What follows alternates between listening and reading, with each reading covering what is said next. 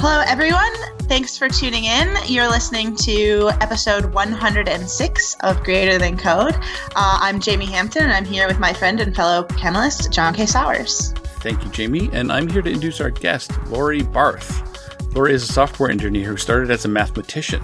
Depending on the day, she can be found using any number of technologies to solve from different languages to frameworks to other support tools. She currently works as a developer and consultant with 10 Mile Square Technologies in the DC metro area. In 2017, a local first-year conference was soliciting speakers to talk about legacy system replacement. As a female engineer, Lori wanted to give more diverse speakers on the stage and decided to submit a talk based on the large and varied legacy systems that she had worked with over the years. From there, she was bit by the speaking bug. Now, Lori travels around, speaking about a variety of technical challenges she has faced in her career. In her free time, she involves herself in local technology groups, including facilitating the Girls Who Code Club. Then she sits back with a cupcake and plays board games with her close friends. Sounds great. Welcome to the show, Lori. Thanks. So happy to be here. So, you know what our first question is going to be, because it's always our first question. And that is, what is your superpower and how did you acquire it? I was talking to multiple people about it, and something popped into my head, which is the fact that one of the partners at my company has actually mentioned before what he thinks my superpower is, kind of unprovoked, which is that I have no problem being a time suck, which sounds really terrible, but I think it's actually kind of a positive thing for a variety of reasons. But basically it means I'm not afraid to take up senior engineers' time to ask questions, and I'm not afraid to voice my opinion when I think it's relevant and people should listen to it. So I have no problem being a time suck. And I think the reason I acquired that is my personality type is generally really results oriented, and I like being efficient. And I found pretty early on that the fastest way for me to solve the problems I was being asked to solve was to go up to the desk of my coworker, ask them a question, get the answer, go back. And that gave me the kind of building blocks I needed for the larger problem I was trying to solve. And that was by far the most efficient way to do it. Doesn't mean I don't Google, doesn't mean sometimes people don't know the answer, but being willing to ask those questions or have those opinions was oftentimes more beneficial than it was a negative. And once that happens to you a few times, you kind of continue on that path forever. So unafraid of being a time suck is probably my superpower. How would you recommend other people acquire this superpower? Just like start being a time suck and see how great it is? I agree. It sounds mean. Like I said time suck because you said it, but it sounds mean. It sounds mean. Time suck, resource suck, willing to recognize that your needs are worth your coworkers taking time out of their day to support. I think that's really what it comes down to. The idea that you progressing, you solving problems, you getting more involved, answering questions, all of that only comes from you getting more knowledge and having more experiences. And the best way to do that is to work and benefit from the people around you. And so it's good for them and it's good for you. And I think recognizing that it's mutually beneficial is really important. I think in this industry, a lot of the time, we have this kind of fear that because we're technologists and a lot of us are self-taught and we can, find everything we need to find on the internet, that we should just do that. But we forget that that's a time suck. That in and of itself is taking away resources from your company and your project for you to go through the top 10 answers and hopefully find one that meets your needs or solves your problem. When if you go ask someone who you work with, who has all of the context of the problem that you're solving, it's probably a much more efficient use of not just your time, but the team's time. And the company's time is an extension of that. And I think recognizing those pros and cons and kind of the give and take in all of that is important and beneficial. I love that. Yeah. That's great. Yeah. Do you think that's also like an imposter syndrome thing? Because when you were talking about using time looking through these answers on Google, I think the thing that popped into my mind was not necessarily if I ask someone, I'll be taking them time, but if I ask someone, then they'll know that I didn't know.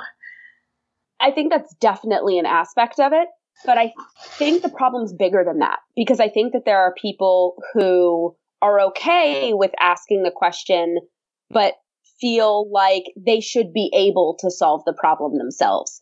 And I think recognizing that it's not that you can't, it's that it's not the most efficient use of everybody's time to have you solve it in that manner. But I do think imposter syndrome in this case is absolutely prevalent.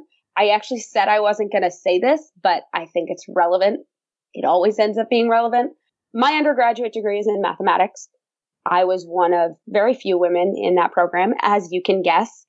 And I think a lot of that came from the fact that I went to an all-female high school. And I loved math going into high school. And no one ever told me that math was for boys. I mean, I knew it was for boys, but all the people in my class were women. And so it was never weird. And so when I got to college, I was enough set on that path that it didn't affect me.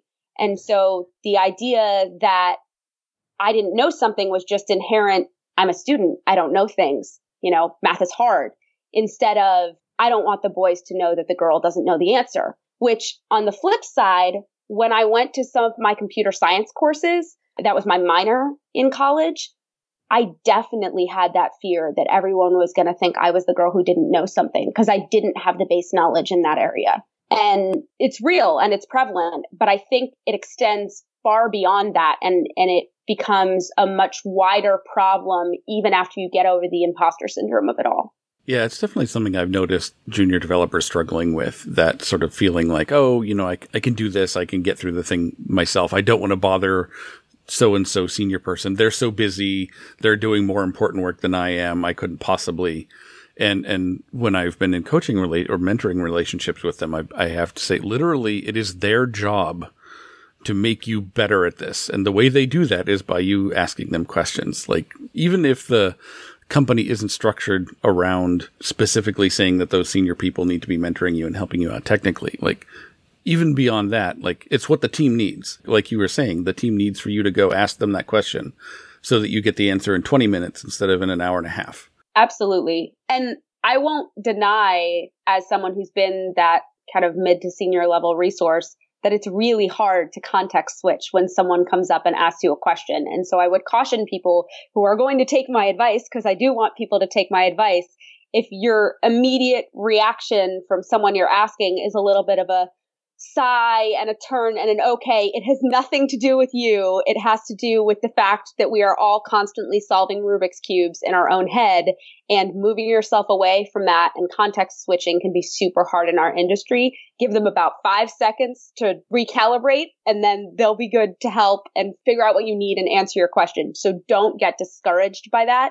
And I would caution people who answer those questions to recognize how hard that first gut punch reaction is to someone who's getting up the courage to ask that question, and to really, really try and recognize that they're going to read into it as a lot more than what it is, which is just, okay, like kind of context switch and get my brain around this change. Both sides can stand to learn something from it, especially because even if you are a mid to senior level person, there's someone more senior than you that you're asking questions of. There's a domain expert in another area that you're asking questions of.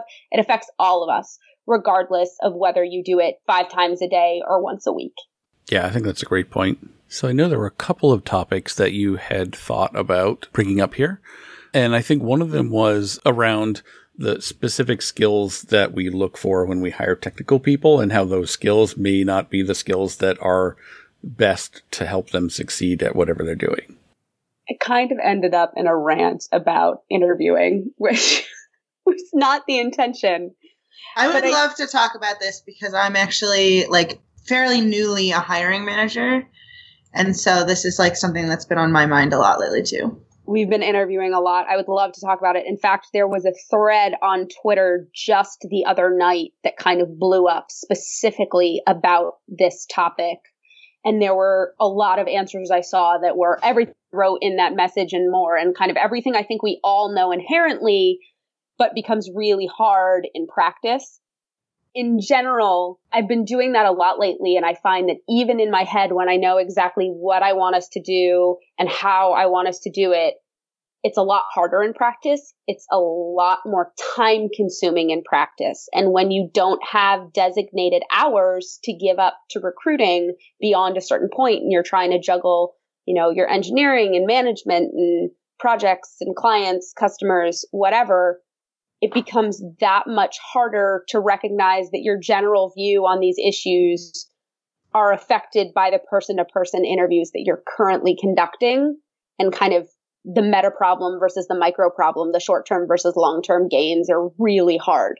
I mean, that highlights one of the things that's always bit me a little bit when we're doing hiring, is that hiring and interviewing is always an add-on to the rest of what you're doing. It's never, let's carve out, half your sprint just to deal with this stuff. It's, okay, well, now go interview all these people or read all these resumes and get everything else done. I think some of that is based in the fact that we hire when we need bodies. So the people who are currently on the team are already overloaded. And we're at a point where it's a runaway train, so to speak. The more time you take to hire, the more time it takes to get a new body in, but then you still have to ramp them up. And so you're losing all of this velocity, which is not a term I really love, but you're losing a lot of your engineering time, energy, resources. And what I think kind of gets to the root of that is obviously we're trying to, make money for a company. A company needs money to survive. But if we could get more proactive about resources, if we could get better at understanding when we're going to need more engineering power, then we could get ahead of the problem and do something like carve out time in a sprint to designate 2 or 3 people who can really get deep into the interview process. Because in the end, we're only hurting ourselves because we want to hire people efficiently, but we also want the people that we hire to be efficient hires in the sense that this is the right fit for us and for them. They're going to be here for a long time. The investment we put into them is worth it. And I think we have a lot of fear about that already. The thing that I saw in this Twitter thread that was happening a couple weeks ago, or even this week, was people kept pointing out, and I wholeheartedly agree with this, the technical hiring process is built to keep out false positives. And in reality, it creates a huge number of false negatives, which makes it deeply inefficient for everyone. Can you go into that more? Like, what do you mean by creating false negatives? Yeah, so we are far more likely to turn down applicants who would be a really good fit for our company in service of not wasting time and money on a hire who's going to burn out or be a failure within 30 to 60 days. So we are more likely to take a bunch of people out of our process who, if we got them in the door and sat them down at a computer and integrated them into our team, would be hugely beneficial to us, and not bring them on for the fear that they're going to fail, that they're not going to be the right fit. And I think that happens in higher numbers than it does the original fear we're trying to get over, which is that we're going to have these kind of bad fits come into our company, which again is a resource suck, but so is recruiting, and so is going through 20 candidates when 10 of them are a good fit and deciding that only 2 of them are a good fit because we're so afraid that these other 8 aren't quite high enough stratospheric good fits that we're willing to invest the resources in them, which is probably a really convoluted way of saying it. So I should probably figure out a better way to say that. No, that made sense. Yeah, I think it's also a diversity issue because the people that show up as sort of super obviously good hires are the white males who got a CS degree, and all the other people just get preemptively dropped out of the barrel because they don't look super perfect on paper. I think that happens even when you get them in the door. I mean, the way we ask questions, I think, is super relevant. We were having a really extensive conversation in my company the other day, actually, where we wanted to make sure that they knew the type of technologies that they would be working on. It was a position where there really was some requirement about the tech stack you were familiar with. But the problem that we had is that when you ask questions about that specific technology, you're really just asking, when you've worked with this technology, do you happen to work with this one keyword? And can you give me the textbook definition of what it means? And you're not asking, here's a question that's somewhat nebulous and open-ended, but I'm giving you the opportunity to show me what you know about this technology that I need you to have worked with. And figuring out how to ask those questions is really hard, but it's important. And it comes down to not asking questions about what is a directive in Angular, but asking a question like, if I wanted a deeply reusable component that's going to show up on multiple pages that has some really funky UI display stuff going on with it, what are certain patterns I could use, or how would you solve that problem? But all of that comes down to yet another problem, which is the person who's giving that initial screen before you've brought them in and used those resources is probably someone who doesn't have the technical ability to understand a more open-ended, vague question. And are you willing to use the resources to do those initial phone screens, or are you trying to automate that process away a little bit, in which case you end up with a right answer that they're checking against kind of a dictionary definition, so to speak?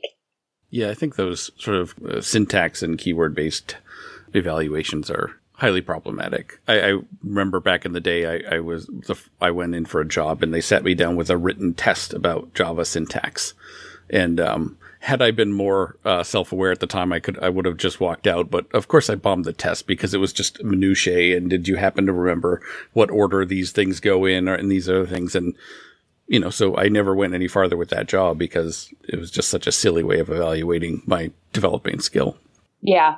One of the things I think we found time and time again, and we've all discussed, is you end up with people who look like you or who look like whoever does the hiring.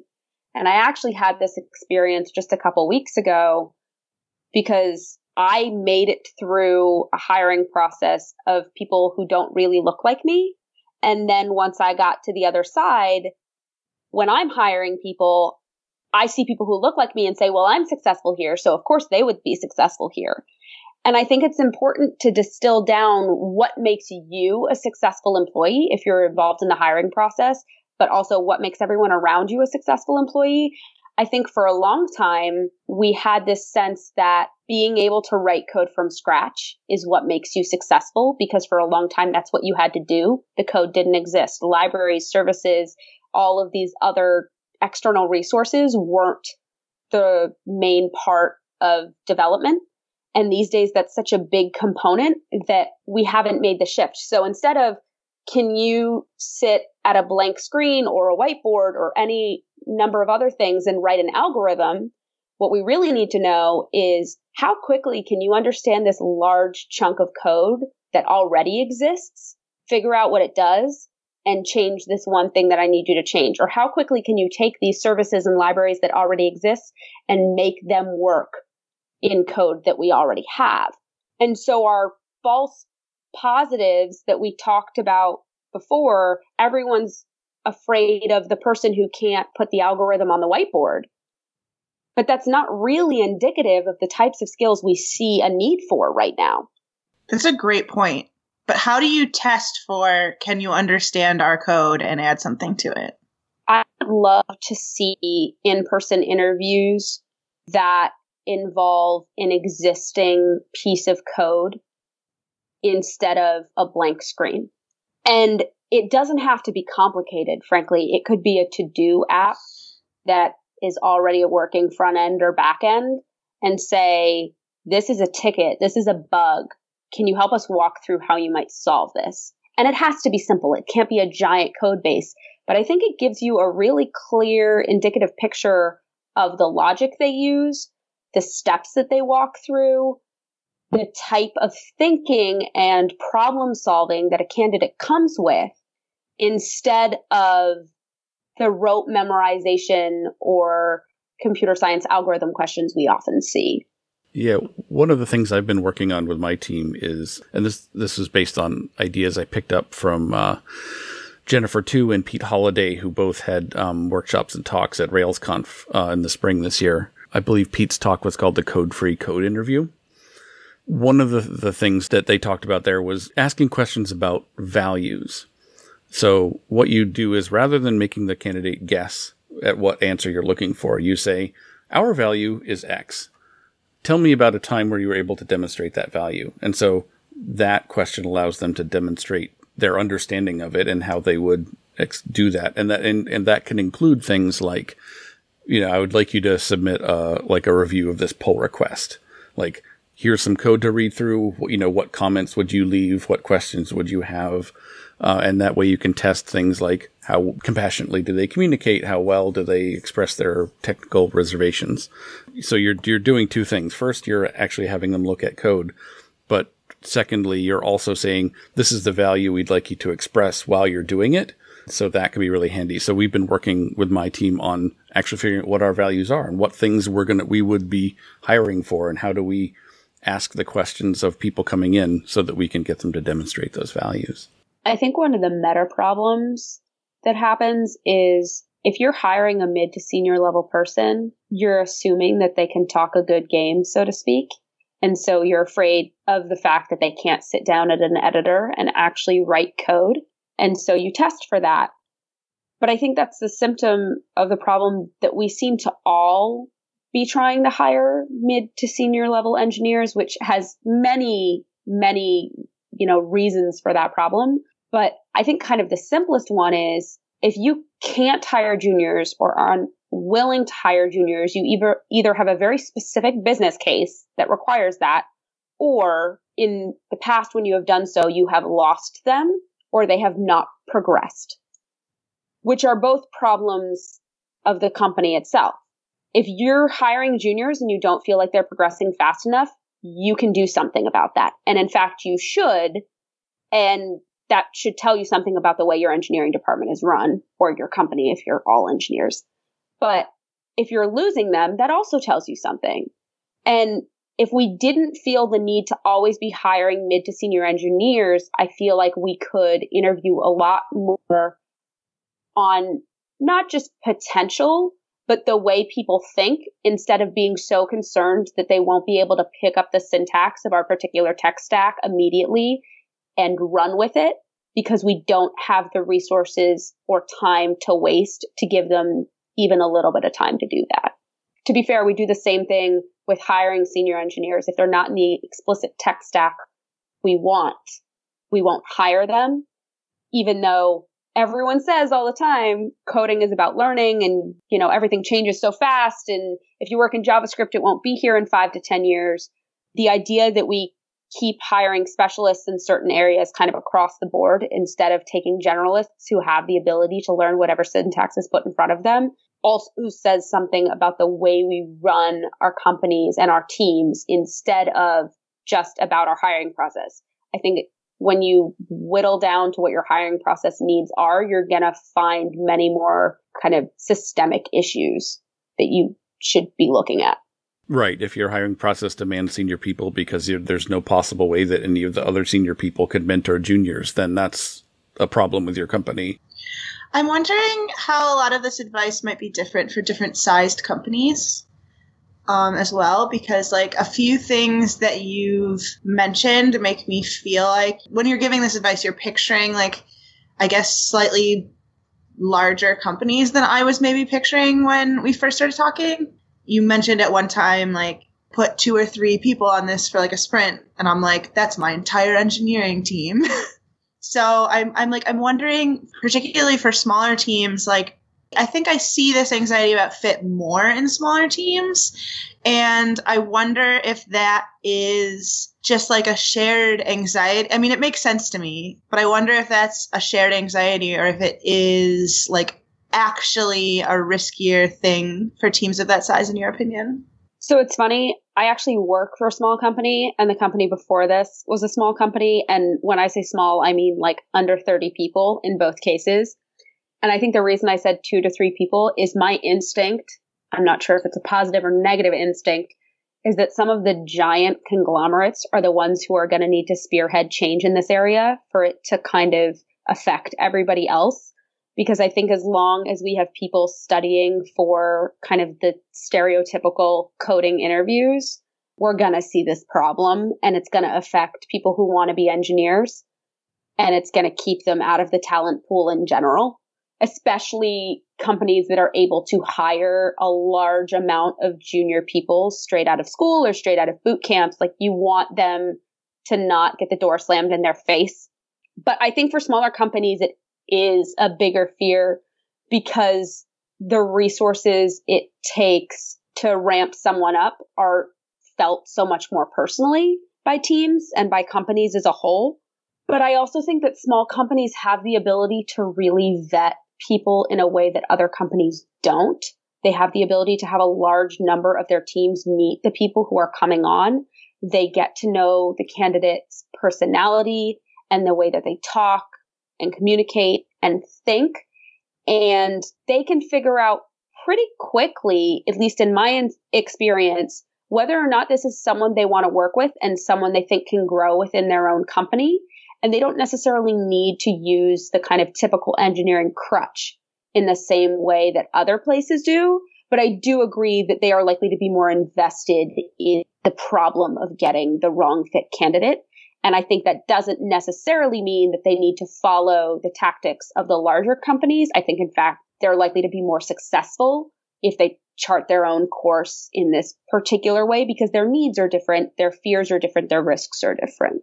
Yeah, that's really thoughtful. And I totally agree about having like the majority of your team. Like I have the majority of my team meet pretty much all of my candidates, which is really like, it's a give and take because it's really nice to be able to do. And I feel really confident in our hires because of it. But then also like I'm taking away everyone's quote velocity when I'm interviewing people.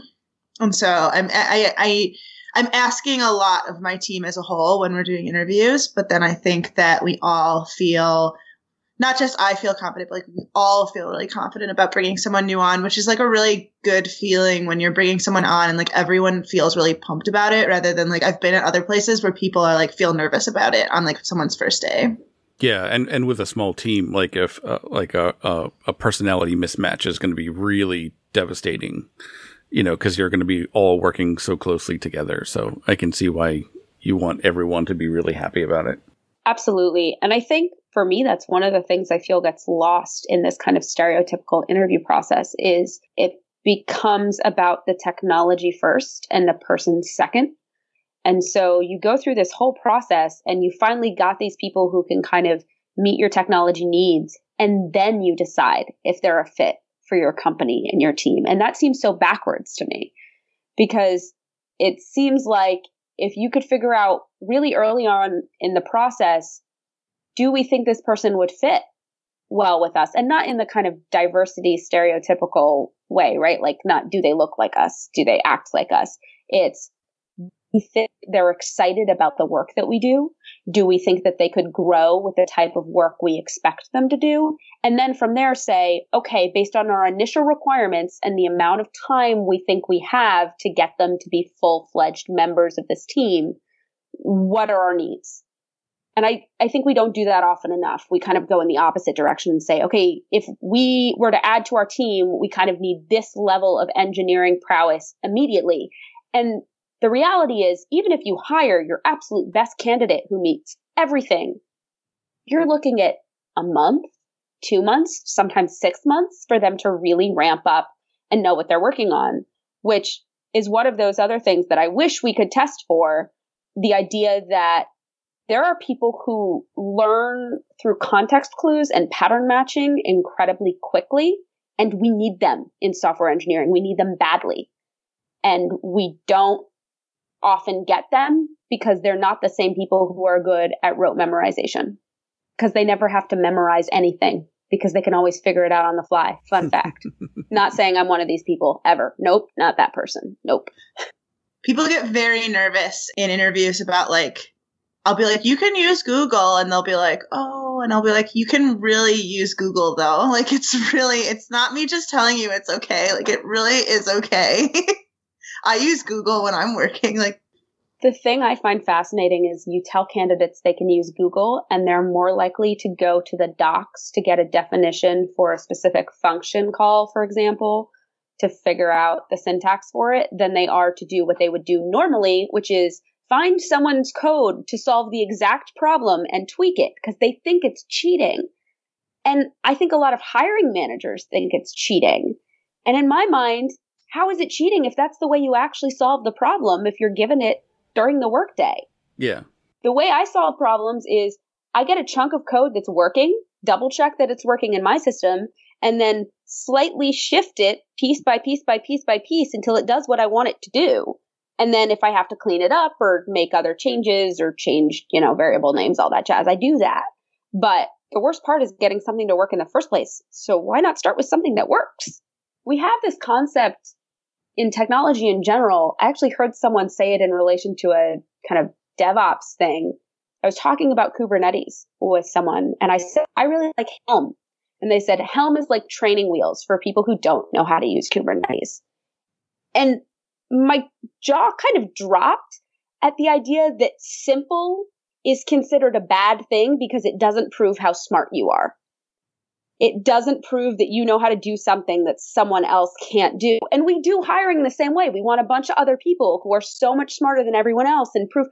I want the person who does it fast, who does it smart, who's efficient, and who makes it simple for everyone else to look at and understand later. Like, when did that become a negative thing in our industry, and how do we change it? It's so true. The myth of the 10x engineer. Yep. I'm a 10x engineer because it takes me 10 times longer to do things. That's not true. Hey, it can be true. And your way to make it more efficient is, as we said in the beginning, to ask questions instead of Googling them, right? No, I think we're told time and time again within our industry, outside of our industry, unless I'm in Washington, D.C., in which case I introduce myself as a software engineer and no one cares because I don't work in politics. But outside of this area, I introduce myself as a software engineer and people kind of are impressed. And they're like, oh, wow, you must be so smart.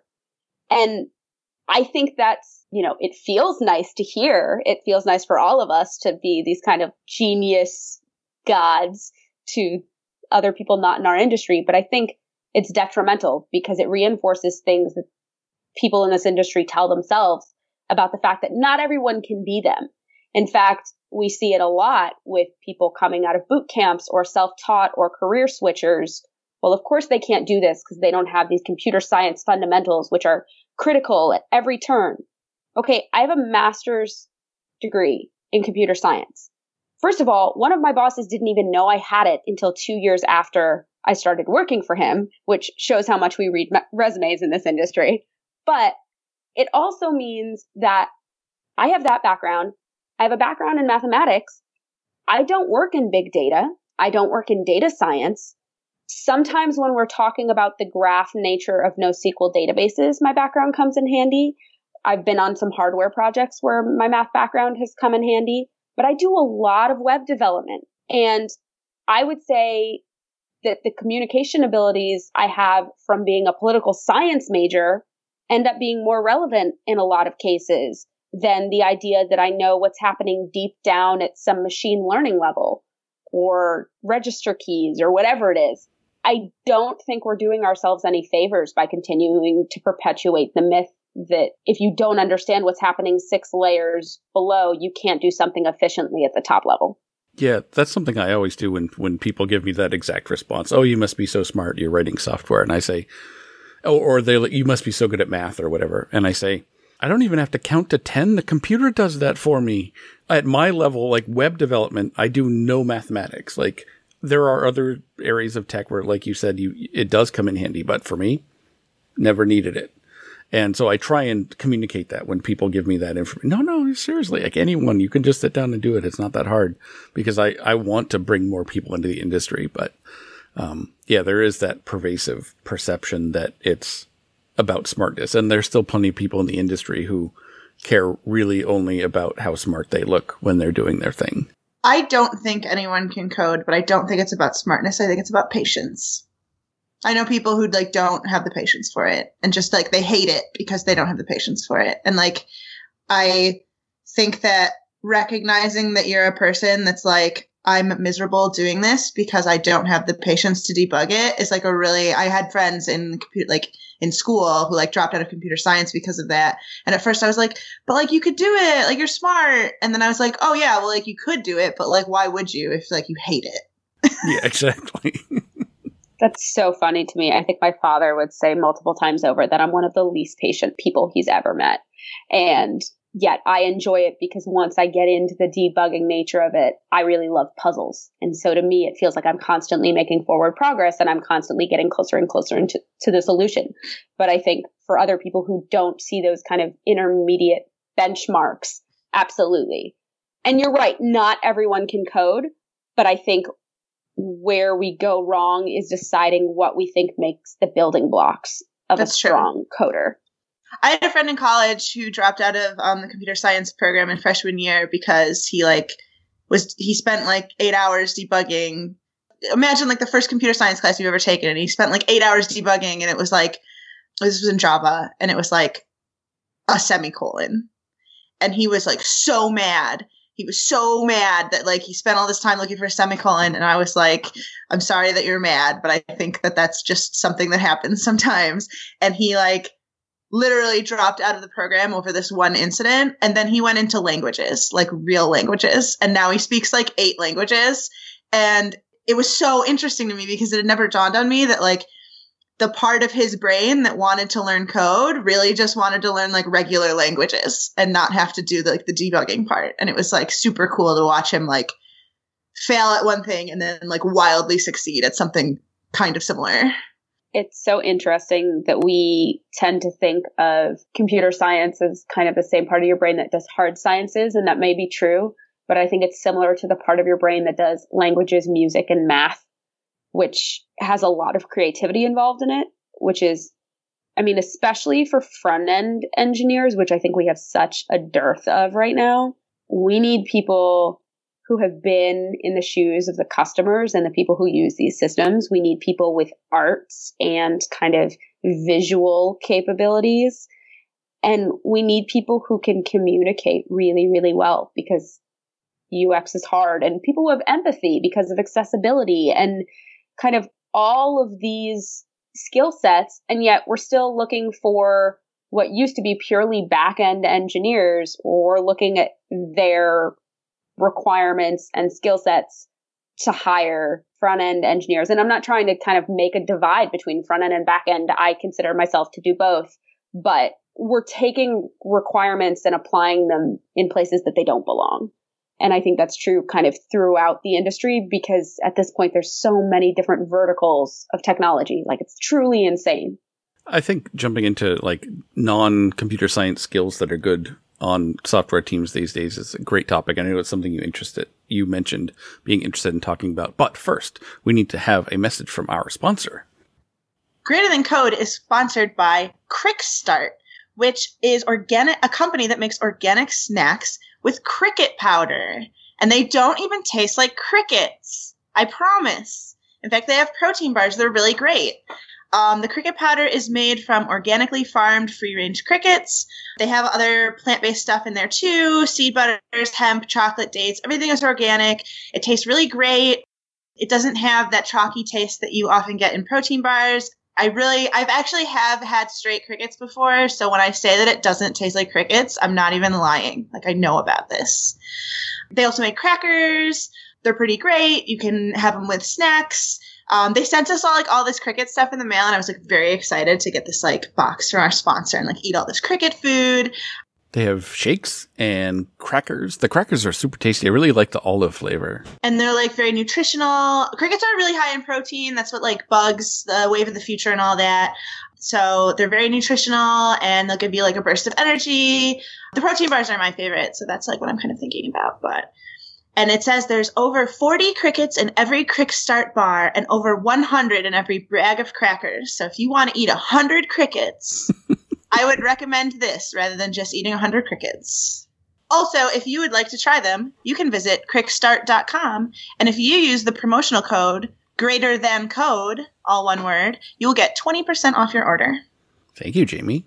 Yeah, I mean, I think one of the interesting things about our industry is that we can bring people in from lots of different other industries and skill sets and use that way of thinking to influence how we work. I know some people have had some really interesting talks on that.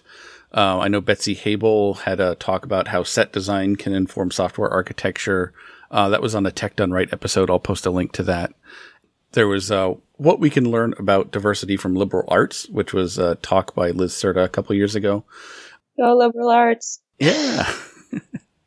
And I think a lot of the issues that we've been discussing here today, the strengths that you get from liberal arts education or from working in other fields are strengths that make you better developers, because you're built up, as you said, communication and empathy and like the thinking through impacts of your changes and things like that you really get good at maybe doing work in other fields. And then when you come to technology, you can realize how that can be really effective in this context. So are there examples or other thoughts you have on what sorts of skills we can bring in?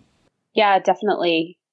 One of the ones that I never really thought about until I came across someone who had this skill set was theater. So some people may know Chloe Condon. She's a dev relations person, and it kind of ties into the whole time suck thing that I said earlier, which is, I mean, I did musical theater when I was a kid for many, many years, but the idea of like kind of unabashedly being okay with taking up space sometimes and not being afraid of feeling like you're grabbing attention that you don't necessarily deserve and all of that. Like, theater kids are great at that. And they often have a kind of deep level of empathy, but also observational intelligence of kind of people's emotional range in communication that I think can be really helpful. I joke a lot of the times that theater people have kind of faked so many emotions that they can always tell when the person they're talking to is feeling one of them and kind of like adjust accordingly. And I don't know that that's true for everyone, but I think that's a skill we could all benefit from. But the tech industry in general doesn't have a whole lot of those people. So that would be one. I'm not sure. Do others come to mind for you all?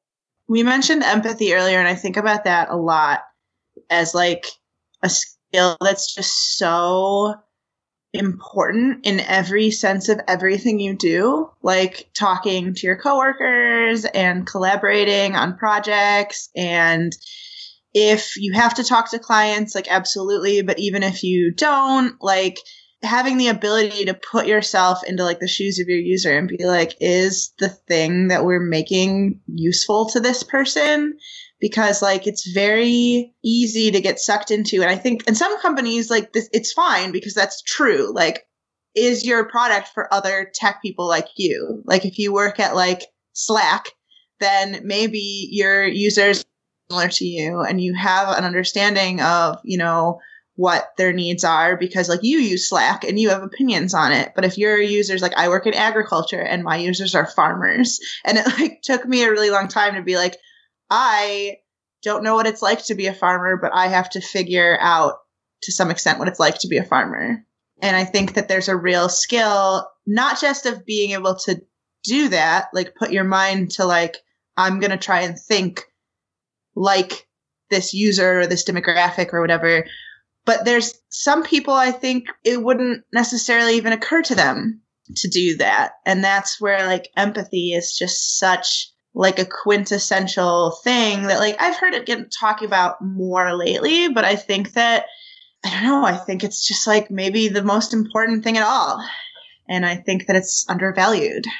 That actually came up in a talk that I did, actually one of my first talks ever, which was we often kind of decide for ourselves whether a project was successful or not.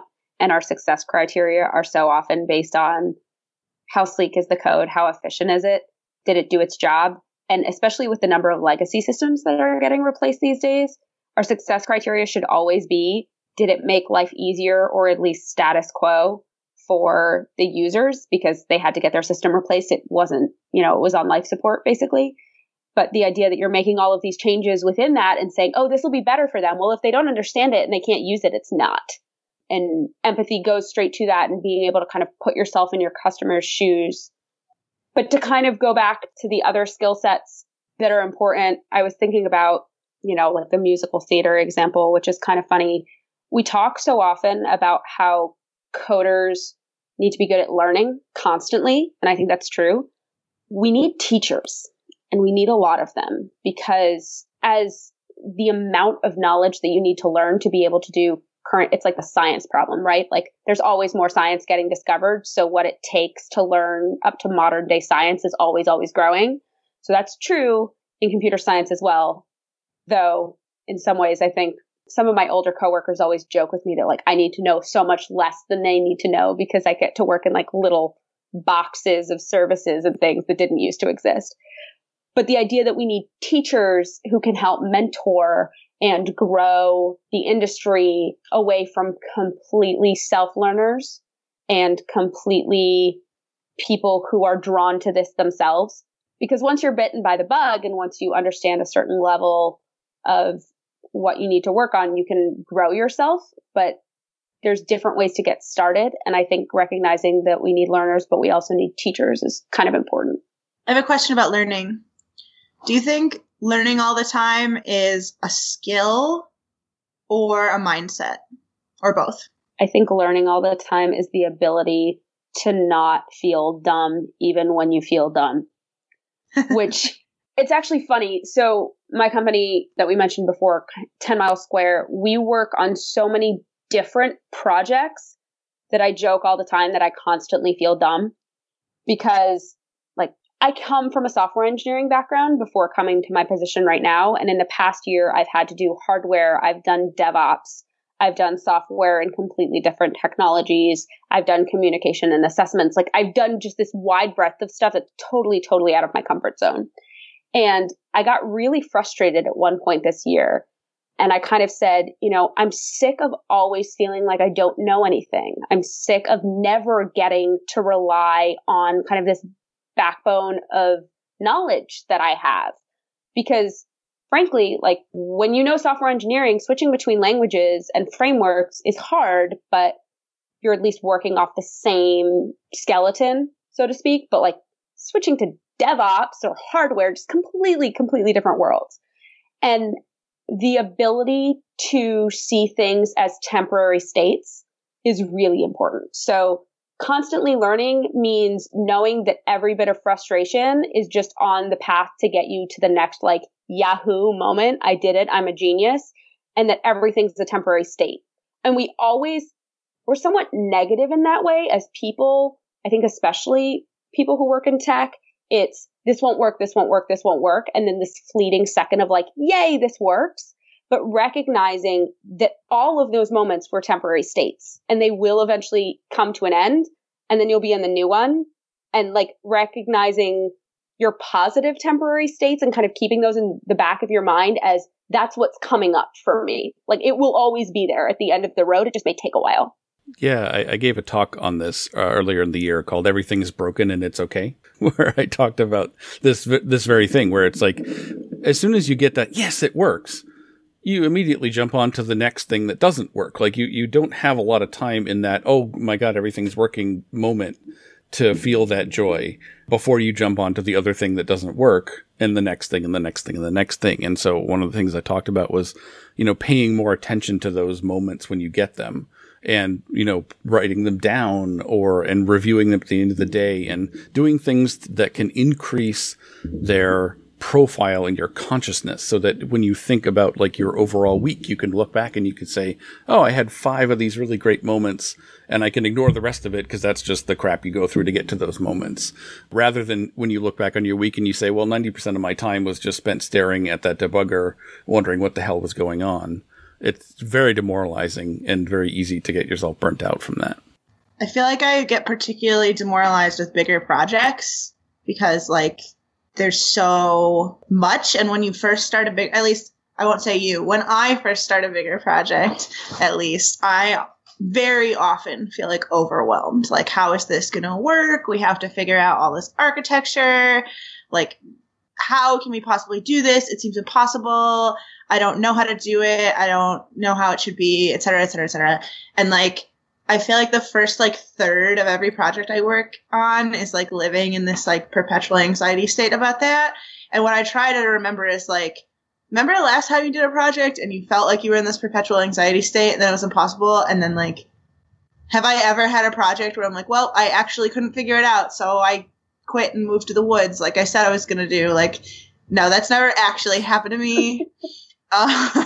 So it probably won't happen to me this time, realistically, even though I feel that way about it right now.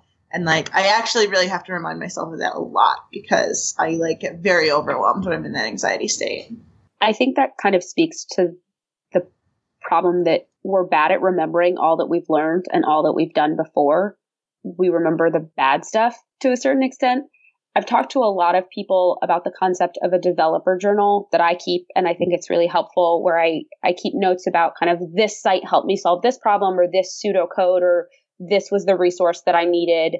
it's very efficient because the next time I come across it, which always happens, I don't have to say, oh, I saw that one time before. Like, where was that? And I think we could do the same for kind of emotional well-being, so to speak.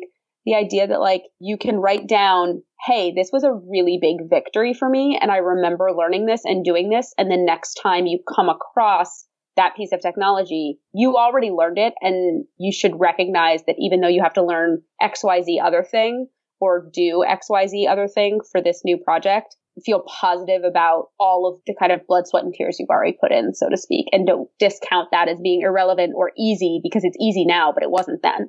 Yeah, I find remembering how difficult things were at the beginning to be really, really helpful, because then you can look back and say, oh, it used to be really hard for me to figure out how all these Rails models are going to be related to one another, but now I just sort of do it in my sleep. Then you can be like, oh yeah, I got good at that over the last 10 years. How about that? My constant example is when I was in college, I had a really hard time doing the algorithm for Huffman encoding, and I'm still like afraid to go back to it. I'm sure I could do it now, but just in my head, I'm like, evil algorithm that I don't want to touch that was really confusing when I was first using Python and I didn't understand the concept of libraries in Python and all that. I think the baggage about stuff that we've worked on in the past is super real. Like at my previous company, I did a project with like Bluetooth printing that was just like a disaster. And I learned a lot from it, but at my new company, they were like, oh, we're going to do this printing project. Like, didn't you work on something like this at your old company? Like, you could do it because you've already done something like this and you like kind of know about it, which is like a very reasonable way for them to feel. But I was like, I absolutely cannot be the person who does this because like I'm feeling very negative about it. Like I'm already feeling very negative about this project that you just mentioned to me because you mentioned to me in this context of like this baggage I already have. And like it's hard because on the one hand, part of me wants to be like, well, that's silly and you don't have to feel that way about it because you did learn stuff and you do have like background in this. But then another part of me is like, that kind of baggage is really real. And if this is going to cause me to like feel negative about myself and my job and my life in the same way that it did before, and someone else can do it, like maybe someone else should just do it. Because like when you're talking about efficiency, like what's more efficient, having someone who has a little bit more experience in this or having someone who's like fresh and not, angry about it? Yeah, that's going to be a big impact. Just thinking about the baggage that I have has made me realize how true that statement is. Like there's about 10 different things someone could come and ask me to work on right now, and I'd be a deer in the headlights of like, please no. Been there. Don't make me cry. Please. I was really trying to push through it at first, and then I'm kind of like, no, I shouldn't have to push through this. Like there's other people on my team for a reason. So at the end of every show, we go into what we call reflections, which is just the takeaways or interesting ideas that each of us have encountered as we've gone through this conversation. I would say I love talking to people who have seen a lot of other people speak. So John mentioned a number of different talks and kind of linked to them in this chat that we have that I want to go back and watch that kind of relate to things that I have experienced or that I'm really interested in. And I love the idea that within a community, even if it feels like at a meta level, we have all of these views that I don't necessarily agree with. When you kind of get down and talk to people, there's all of these different people working on similar problems and kind of trying to make our industry not just accessible, but livable and enjoyable and exciting. I like the direction that kind of all these conversations are going in. And I like talking to people who feel that way. I'm not sure how much of a takeaway that was. Really, I just want to watch all the talks you linked to. Well, that's a call to action. Yeah. There you go. I want to watch all the talks of all time. I think our conversation about hiring at the beginning of the show was really interesting and insightful and like helpful for me. As I mentioned, I'm a hiring manager now, and I've been making a lot of decisions about how we interview and what kind of questions we ask and what kind of stuff we put value on. And I have been thoughtful about it. I feel pretty good about my process, but I definitely always want to be improving it. And I think that what you said about false positives and false negatives was really helpful for me to reflect on, like, even if it's not a change in the interview process, like a change in how we think about evaluating people that we've already talked to, and like when you are on the fence about somebody, how you approach that fence as a team, I guess, is something that I kind of want to rethink. I also love the idea of having like a code sample to have them like fix or add or do some like work with in some way. I think is a great idea that I had never thought about. And I want to like consider if that's something that I might implement in my process. Like I think being one of the people that gets to have some say in how you do the interview process at your company is kind of like powerful. Like it's definitely powerful because I'm affecting like, you know, the people that I interview and stuff about their career and livelihood, which is a lot of responsibility that I do think about. But I also think that if you want hiring practices to be different, then like doing them different, and like every single person that touches my hiring process is going to see what it's like and have an opinion about it. And maybe even if we don't end up hiring them or they end up not wanting to work with us, like they'll take that feeling about the process I set up with them and take it to other companies and judge other processes by my standard in a way. Or like if they liked it, maybe they'll take it to their company and say, maybe we should do this in our hiring. It could kick off some sort of chain reaction, and like anyone who has any say into that like can participate in that chain reaction in a way that's cool. So it's important to me.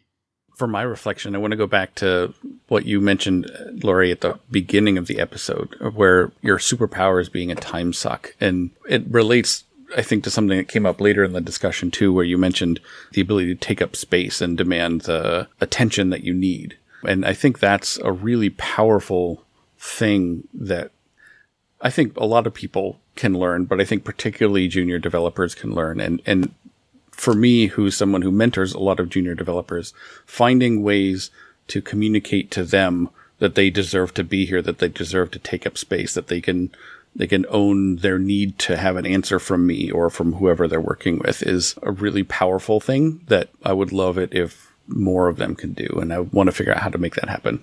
Everyone's going to have my superpower now. Love it. I'm glad that you want to share it and you're not possessive of it. Nah, it's cool. I think we can all be time sucks, and there will be no time left, and I'll just nap all the time. Sweet. Good plan. Well, Lori, this was a really great conversation. We really appreciate you coming on the show. We had a great time and a great episode with you, so thank you so much. And thank you, everyone, for listening. And if you'd like to continue having conversations like this, you can support us on Patreon. I believe it's patreon.com/greaterthancode. And even if you only pledge $1 a month, you can join our Slack community. It's really great there. And we're always kind of having chats like this all the time.